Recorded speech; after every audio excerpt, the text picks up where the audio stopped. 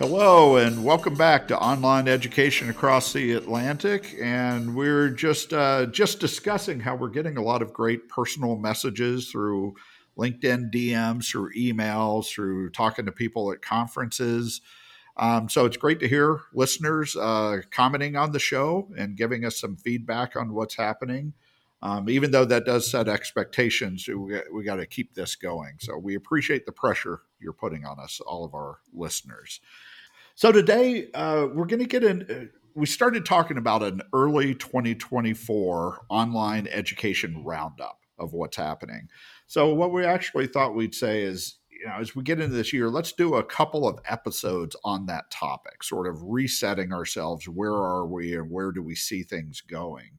And today what we're going to talk about is more on the product side, which inevitably gets back to topics like microcredentials and looking at some of the reports from some of the providers and what that tells us. So we're going to cover that now. Our next episode, we want to take a little bit of a deeper dive into enrollment trends and in particular addressing that question that we've raised about what's happening with online ed. Are we past the pandemic and things are really taking off again? Or are we seeing a continued decline? So what's happening in enrollments? And if, to be quite honest, if the three of us like those conversations, we might add a third or fourth episode on the same talk. So we'll see how things are going. Great to see you all. And hopefully, Neil, you and Morgan, you guys are surviving the winter and getting ready to start thinking about warmer weather again. Yeah, we are. Yeah, I think we've probably both been following the cricket in India, so maybe that helps in terms of observing a bit of sun. I know that's not your specialist subject, Phil, but we were talking a little bit about the cricket in India, but maybe that's our little oasis. So you get your sunshine through watching videos of cricket. Yeah, absolutely. Yeah. And often they look very, very hot. So it makes you sort of happy to go outside in a nice, cool environment. Oh, well, here in the Phoenix Scottsdale area, where typically you get we'd be in the 70s at this point. We're having this rainy, cold spell. So we understand all the people complaining about the cold winter since we have temperatures down in the 50s this week, but we'll survive. I appreciate the concern that we have. But let's, before we get to our main topic, let's sort of highlight some of the news of what's going on. And we'll start with in the U.S., which continues to be what I think one of the biggest stories is the disaster of a rollout of the FAFSA form. And this week, I guess, to add to the saga of what we're seeing is now we're seeing how schools are starting to react to not having financial aid information until like 3 to 6 months later than they expect to have it. Basically, schools are delaying their deadlines of where students need to commit. But I'm seeing increasingly stories saying the students that are going to be hurt by this most are going to be low income students, the people that we're trying to help out with a lot of this work. So to me, it's an ongoing disaster. We're starting to see the impact on schools.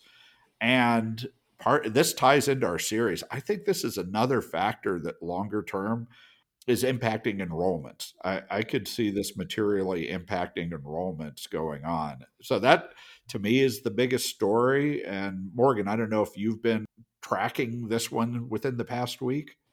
Not tracking it closely. I saw that the Department of Education had released some sort of kit to help people adjust, but without actually addressing any of the core concerns. It's probably a bottle of aspirin and a fifth of scotch, but yeah.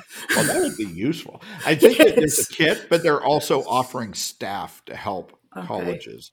But I mean, the fundamental issue is students can't fill out the form, find out what their financial aid is, and send that data to school so they can process applications. So other than the scotch, I don't know how any of that really helps them. It's a PR effort. I've heard from law schools, at the other end of the sort of spectrum, but they're just in a world of hurt about it. That the impact is just ginormous, and it's going to have, it's not even something that can be solved next year, presumably when they have FAFSA that works. It's going to keep working through the system, for however many years those students in the cohort are working their way through. So, yeah, it's a toughie. Yeah.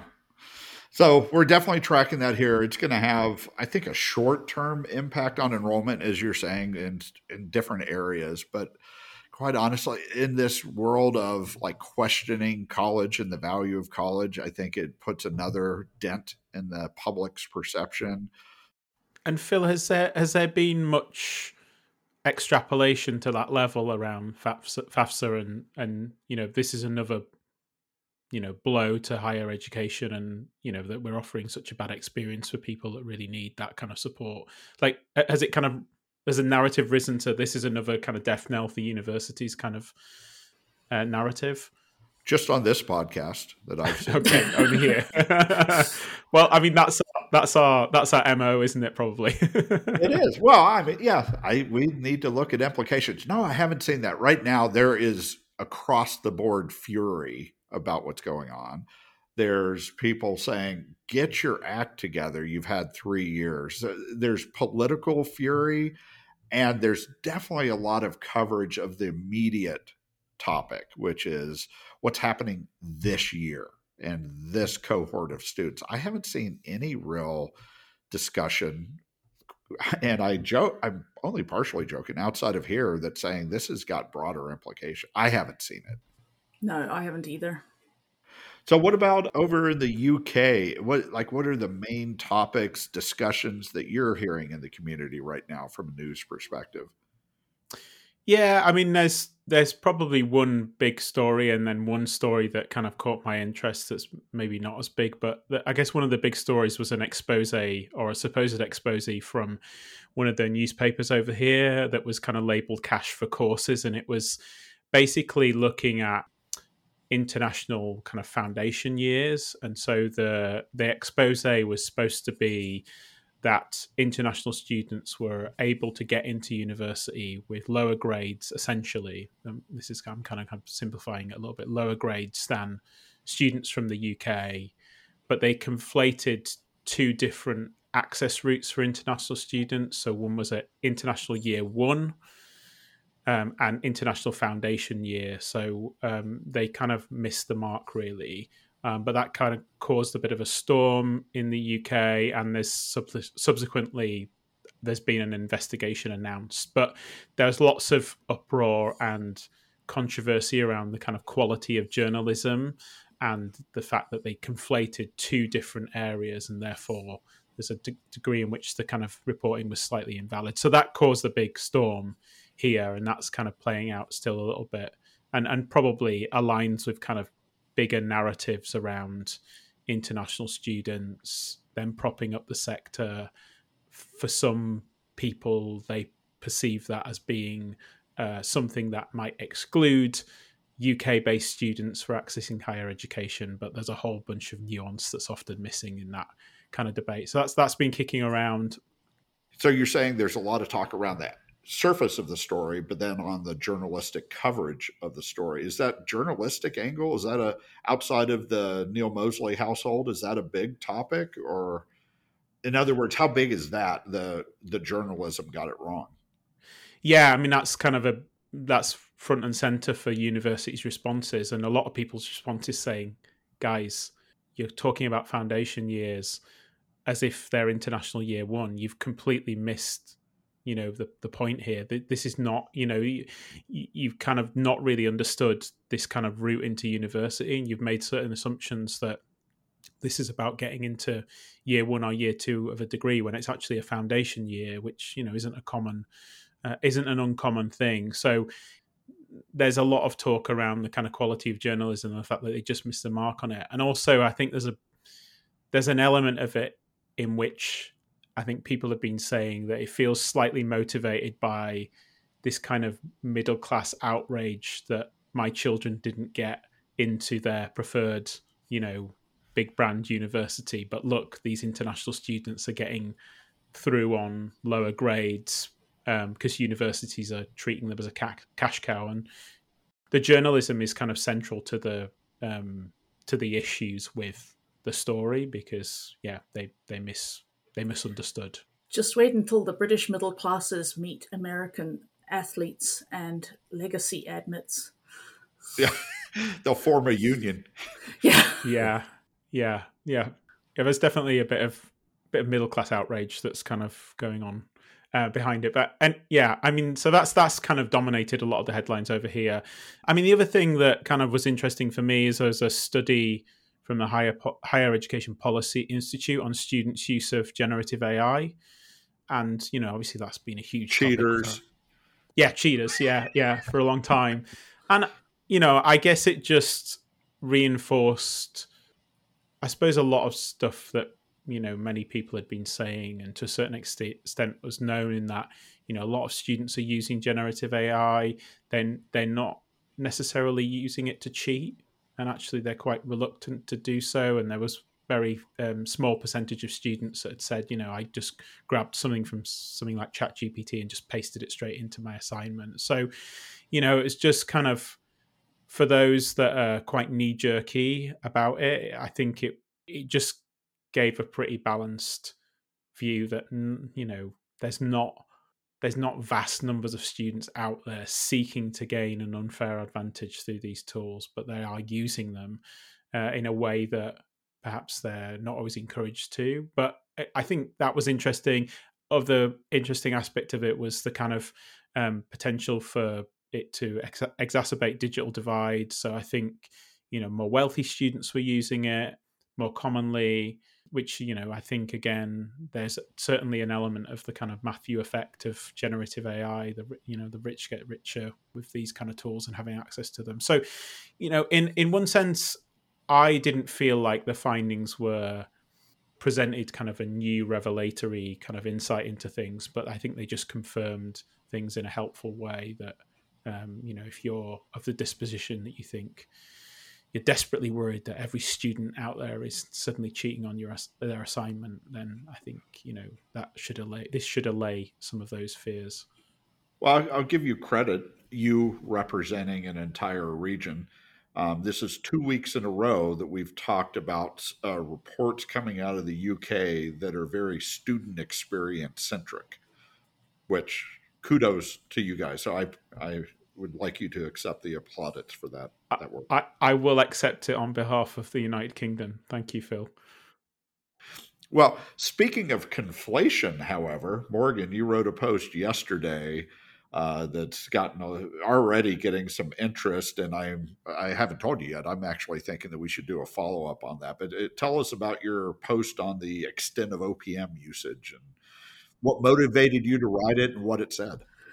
I've been thinking of a follow up to say more.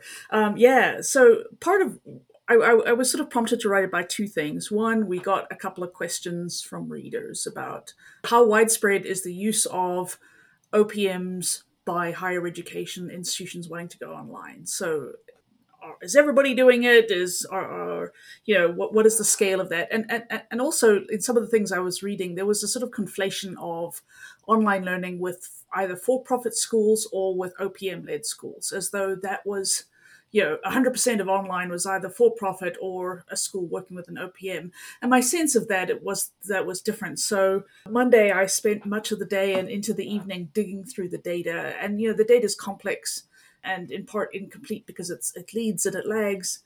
But essentially, we found that around about 10 to 15% of schools in North America use an OPM to offer a full credit program, so something that is tuition assistance eligible in some way. So it's a minority, and of those, I also looked at what sort of funding model or what sort of business model they used, and about 80% were revenue share, about 13-14% were fee for service, and then about another 6% had multiple deals, one of which was revenue share and one of which was fee for service.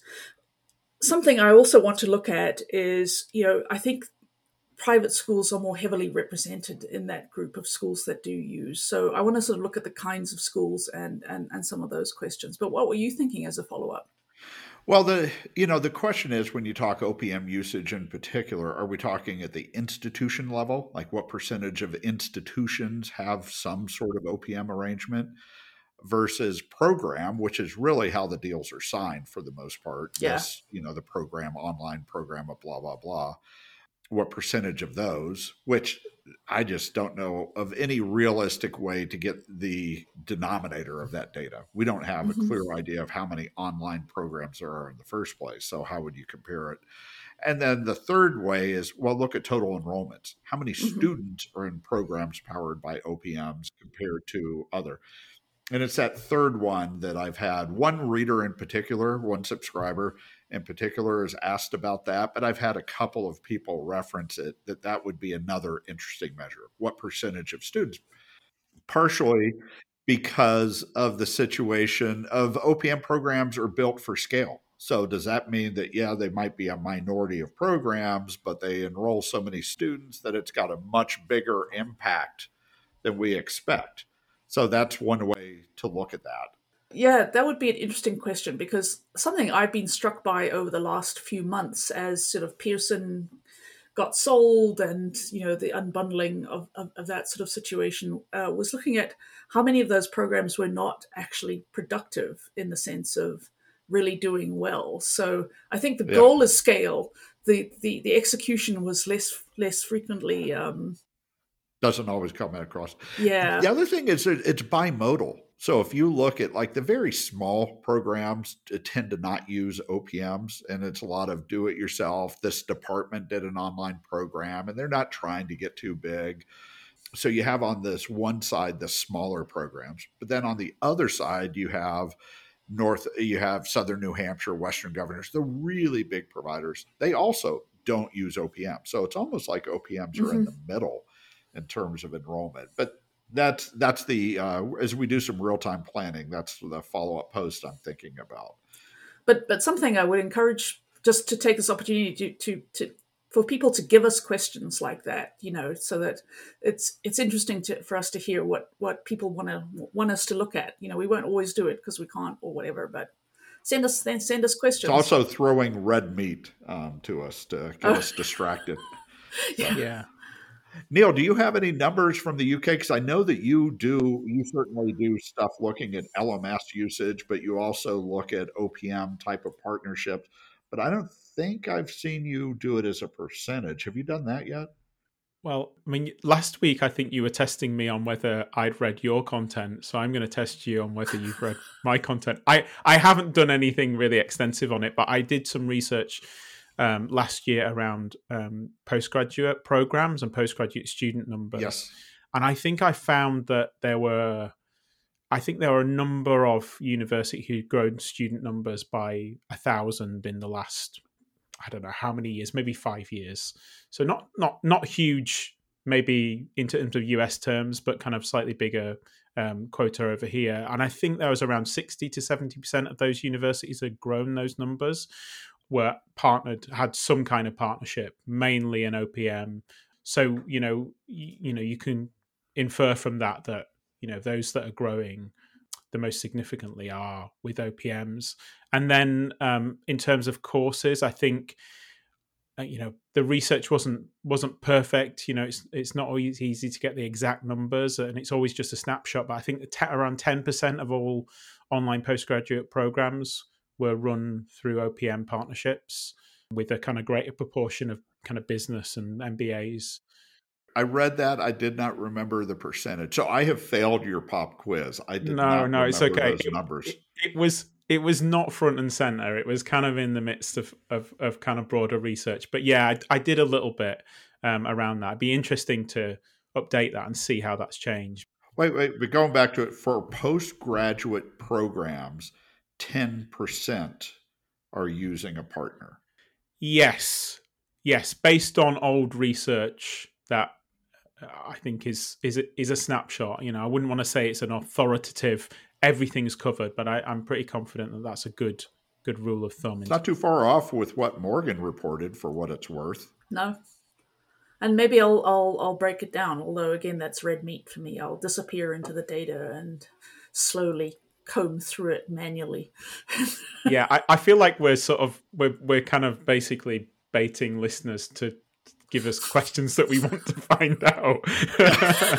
Yeah, well, we'll see how that goes. But we do appreciate the interaction. But we might have to learn how to say no. That might be the lesson here. But given where we are, it's good to hear or to talk about the news of the day and sort of updates. But let's move into our main topic. And like I said, we're going to do a series looking at a roundup of where are we with online ed early in the year.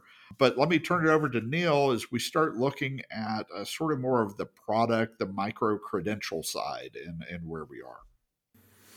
Yeah, thanks, Phil. Yeah, I think one of the things that really got me thinking was looking through Coursera's 2023 results, and obviously a business like Coursera has segments in a different way than if you saw a higher education sort of annual report from a university or something. You got their consumer and their enterprise and their kind of degrees, and just kind of without kind of going into details of their report, the thing that I took away from that the most, or that made me think the most, was around their kind of certificates, professional certificates, and it felt to me that was a really becoming a really central component of their strategy, the way in which it brings people in, the way in which it kind of influences, what degrees they work on and the relationship between those things. And so it kind of just made me think really about the professional certificates, the kind of micro credentials space. And there's been other things that have come out. I think Upsia have had a number of different reports, haven't they, around whether micro credentials are a priority for universities. And then I think there was one recently that was really around kind of an employer focus. And I think there was a sense in which actually the employers were moving forward with private partnerships to address their need for things like certificates and micro credentials, and maybe universities were lagging behind or declining in terms of that side of things. So I'm just really interested in those particular types of offerings from a strategic perspective for institutions, but also just in terms of observing what we're seeing. So I guess I'm just interested in terms of what you guys are seeing around micro credentials, professional certificates in and around universities. Does what some of the Upsia reports have kind of highlighted chime with what you're seeing, or what you're not seeing over in the US? Well, I'm seeing a lot of news stories recently and research reports, which is interesting. I think a lot of people are asking this question. Mm-hmm. So there was Upsia, of course, Coursera's results, but I think I just saw within the past week a study asking K-12 students, are they interested in getting certificates that might not be degree granting certificates? And I think the theme there was there's demand, but they're so unsure of what the value is. It's like there's demand and interest, particularly because of the shorter program length. Hey, I can get value in a shorter time than 2 or 4 years of a thing, but I don't know if it's valuable. So there was a new report that came out there. So I'm just seeing a consistent set of reports. The theme I see overall is there's a lot of interest, both from students, schools, technology vendors, but the uptake is slow. It's just not launching yet. That's sort of the consistent theme that I'm seeing right now. And I will highlight in the Coursera report, like they had what they called scaled pathways, which is essentially micro credentials that can lead to a degree. And they talked to investors about that they're launching those and how important it is to their strategy. But at the same time, like they were talking about it, and for degrees, we're focusing on proving out our pathway degree strategy, including sourcing and ramping new programs in the very early stages while we work to drive scaled pathways for faster growth. They're looking for about 10% growth. But part of the message there is it's a core part of their strategy, but it's not growing as fast as they'd like yet. And that sort of captures the theme of what I'm hearing. Yeah, I'm sort of seeing a lot of interest as well, but lots of problems also, and sort of underperforming that people aren't always willing to talk about. So they're putting things out there, and demand is not quite where they want it to be, and profitability, or at least being able to break even. And there was a bit of that in the Inside Higher Ed report on one of those UPSEA reports as well, in terms of they often have as much cost almost as a regular course and marketing and things like that, but sometimes the demand isn't there.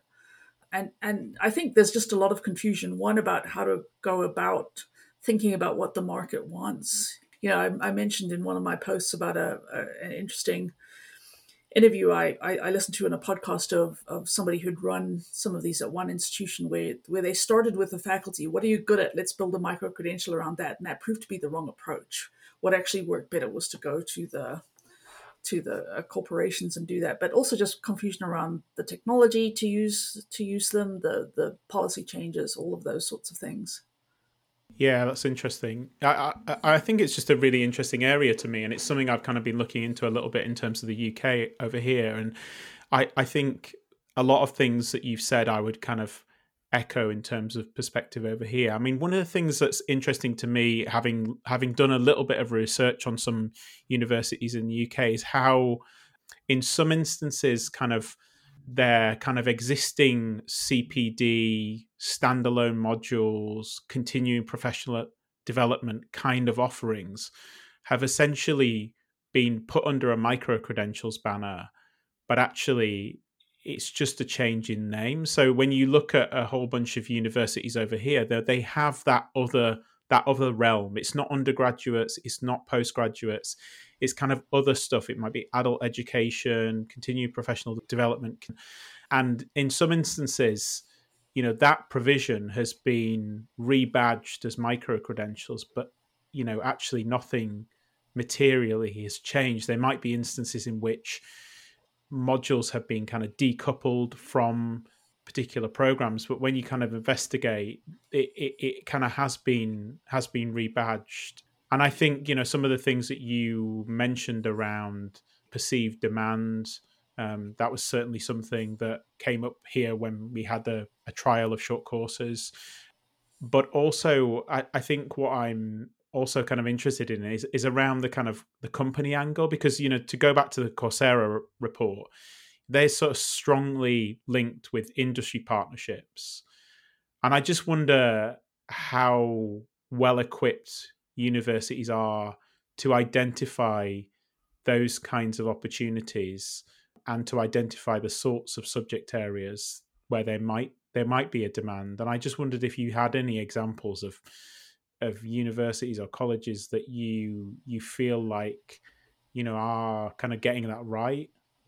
Well, I do know that in California, the community colleges, they put a lot of money into local industry partnerships and defining different programs and pathways to meet local job demand needs. And it's not just a little bit of funding here or there. They really do work this out.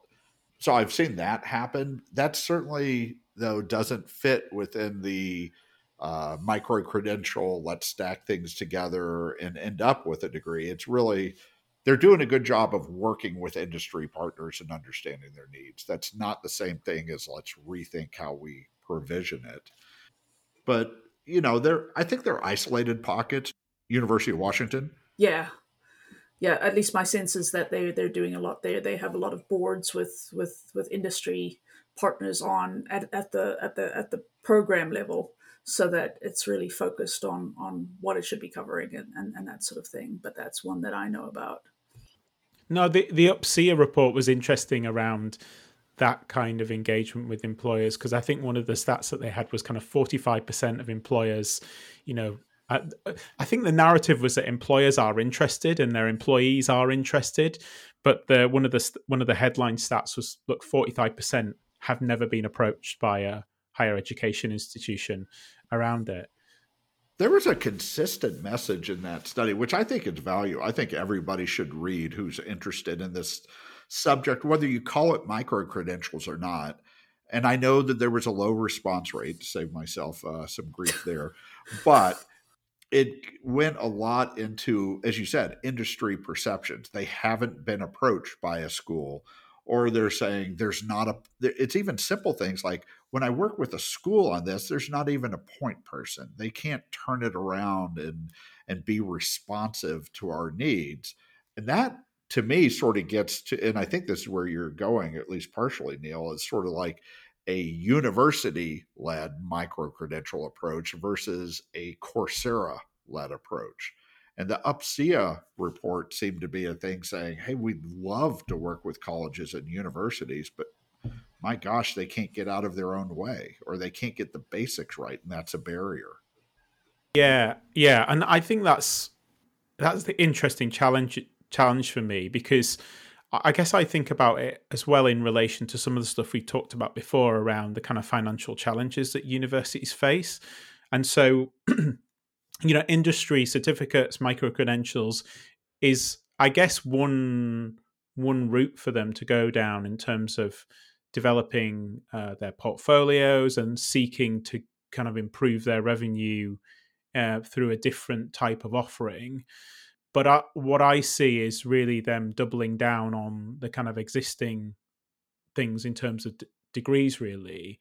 So I think there's an interesting tension between the potential opportunity, but maybe the heightened sense of risk or viability of kind of going down this route, really. But I don't see many outside of kind of the bigger brand universities, if I can put it like that, kind of really looking to kind of grow these kinds of offerings. And it sounds like you're seeing a similar thing. Yeah, the big question for me is: is this the e-portfolios of the 2020s, which is tons of hype and stuff, but it just really never goes anywhere other than a few isolated, interesting cases, but it didn't transform a single thing? Or is this something like is this a megatrend? This is going to happen. We're going to break down the degree. There are going to be multiple pathways. It's going to be more tied to industry. But while people think it'll take 3 to 5 years, it's going to take 10 to 20.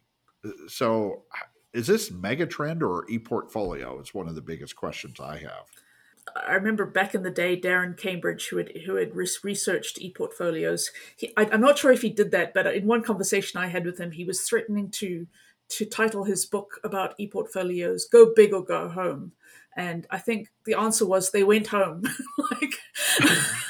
but it seems like they're coming back now a little bit. At least, sort of, I'm hearing more about e-portfolios, like the way that EduFrame is doing this, or Dream is doing it. But I think it's more long term than e-portfolios. I think it's got more staying power. Maybe that's just because I wanted to have more staying power. But I think there's even another complication, and it goes back to one of the books I'm going to write one day, or one of the big posts, long form posts I'm going to do one day, is about computer science education. Because over the years, I've spoken to thousands of students who are computer science students, and to a person, they are completely unhappy with the kind of instruction they get in higher education. And there seems to be this problem with a lot of academic disciplines in teaching very practical skills.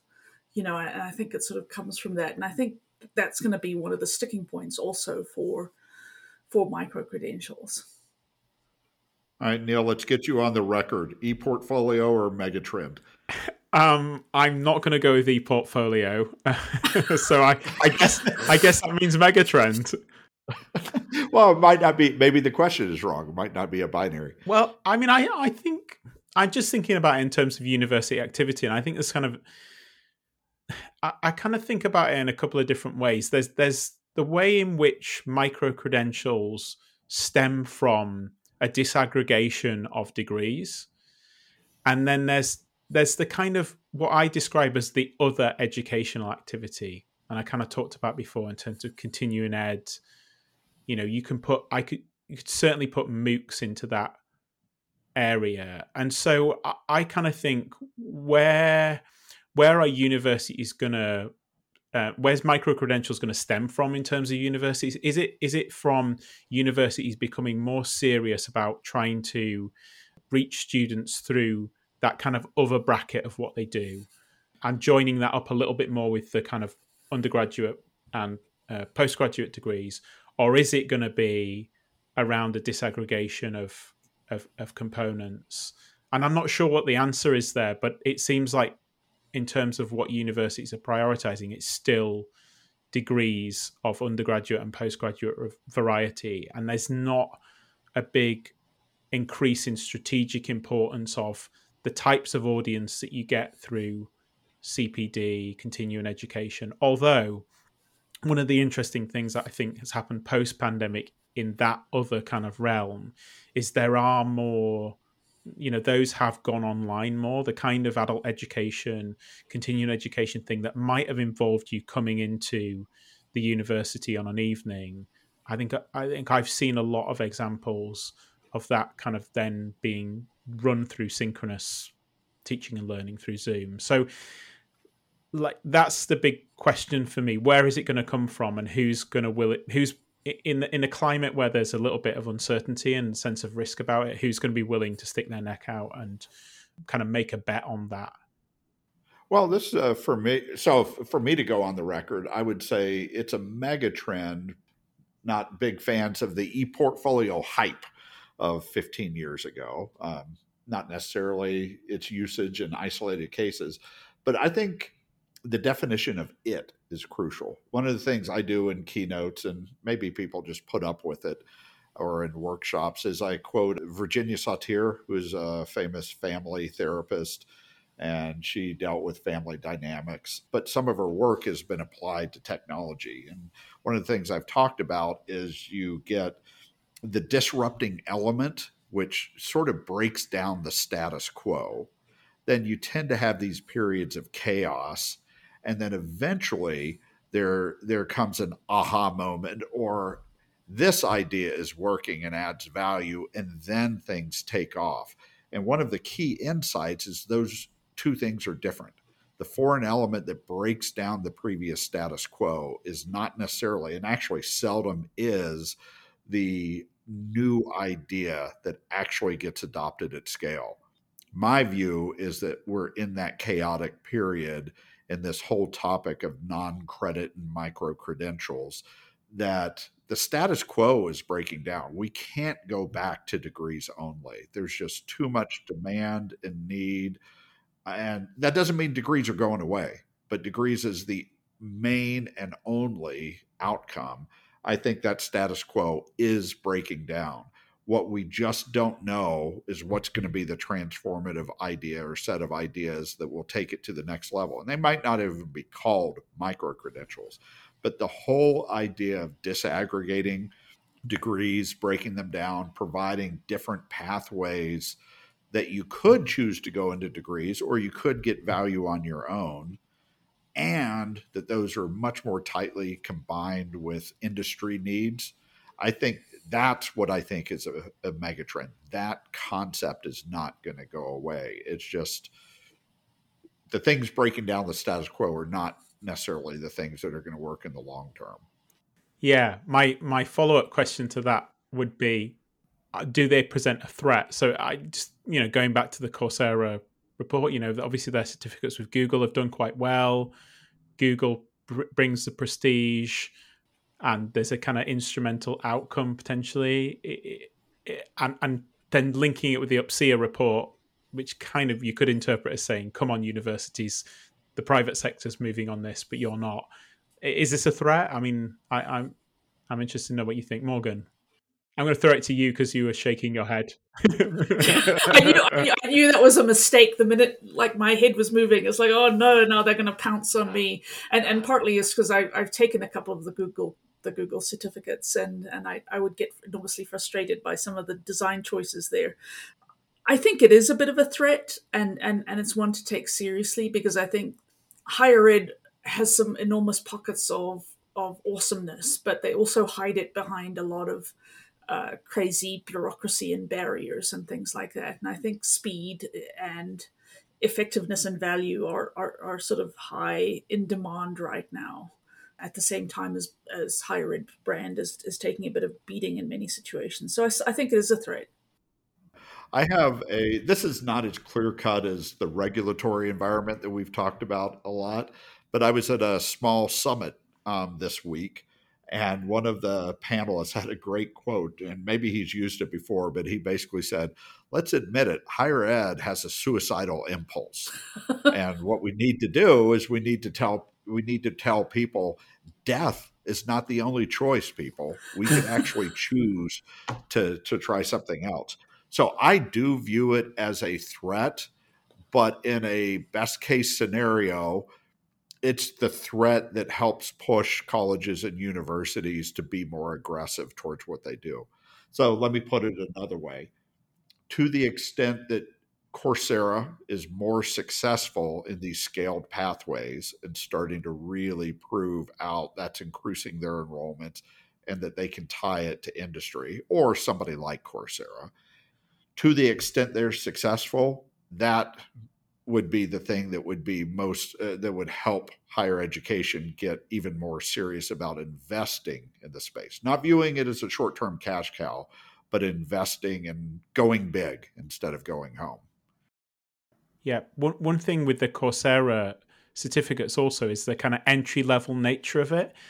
And I think that's another component of it. Obviously, we talk about the fact that they're shorter offerings, they're more industry focused, a bit more instrumental. But I think another interesting component of it is that you know, they're an on-ramp to something else in terms of academic study without you necessarily having the qualifications. And so, you know, that's another interesting area for universities. I think there's been some talk in the UK around certain universities lowering admission standards for international students. And although that's not quite the same thing, you know, tying it back to the sort of financial troubles that universities face, there's also something around these offerings presenting a pathway to those that they might not ordinarily reach in terms of thinking about it as an opportunity. But I'm not sure that many people are thinking in those terms, or that want to kind of face that kind of lowering of the bar, maybe. Yeah. Lowering of the bar, that's an interesting phrase to describe it. Yeah, that's probably pretty loaded, and if it's described in that way, then they're certainly not going to want to consider it. I'm thinking about it for the episode title, so we can go a little bit clickbait. Yeah. Well, I just think, I suppose the point that I'm making is I think there's an access component of this, and on the financial commercial side of it, which is obviously, you know, just one component, you know, if you kind of break down barriers for people to come to your institution that might not ordinarily come to your institution, then there's, you know, potential benefit there commercially as well. So again, I think it's not proven, and so that I don't think there's many universities willing to stick their neck out to make that move. But there's an interesting argument around access and opportunity too around this kind of thing, I think. Well, I think that, yeah, but the hesitation that I'm seeing from schools is the access argument is very easy for most schools, you know, outside of some elites and stuff, to buy into, but only if that means they can make some money or break even on it. Like, schools are not good at investment and long-term payoff. So if there's ever a way where there can be financial security to make that increase in access, it's that combination that I think is not there yet in most fields. In some fields, like licensed fields, professional development, nursing, real stuff like estate that. sellers. Yeah, there are certain areas where it does make sense, but for a broad movement, it's going to be that combination of access, and it's not requiring a 5 to 10 year investment. Yeah, absolutely. So I think we've concluded that microcredentials are not the next ePortfolio. And if anybody wants to prove us wrong, you'll have to come back in 2029 or 2030, and at that point we will, if we're wrong, we will admit it on the podcast at that point.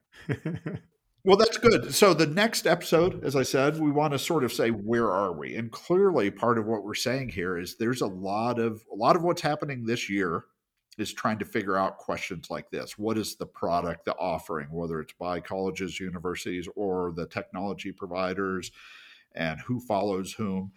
Next week, we're going to do a deeper dive into the online enrollment and what is the student demand behind that and, post pandemic. So I know that we've touched on that subject, but we want to just take a deeper dive and see where we are next week in the series. But it's great seeing you guys, and thank you for joining us. And I guess the other thing from today is send us your feedback, listeners, if there are additional questions you have. And subscribe to the podcast. And if it were YouTube, I would point to the bell. Hit the bell and subscribe to the podcast. But yes, you were right. Subscribe to the podcast.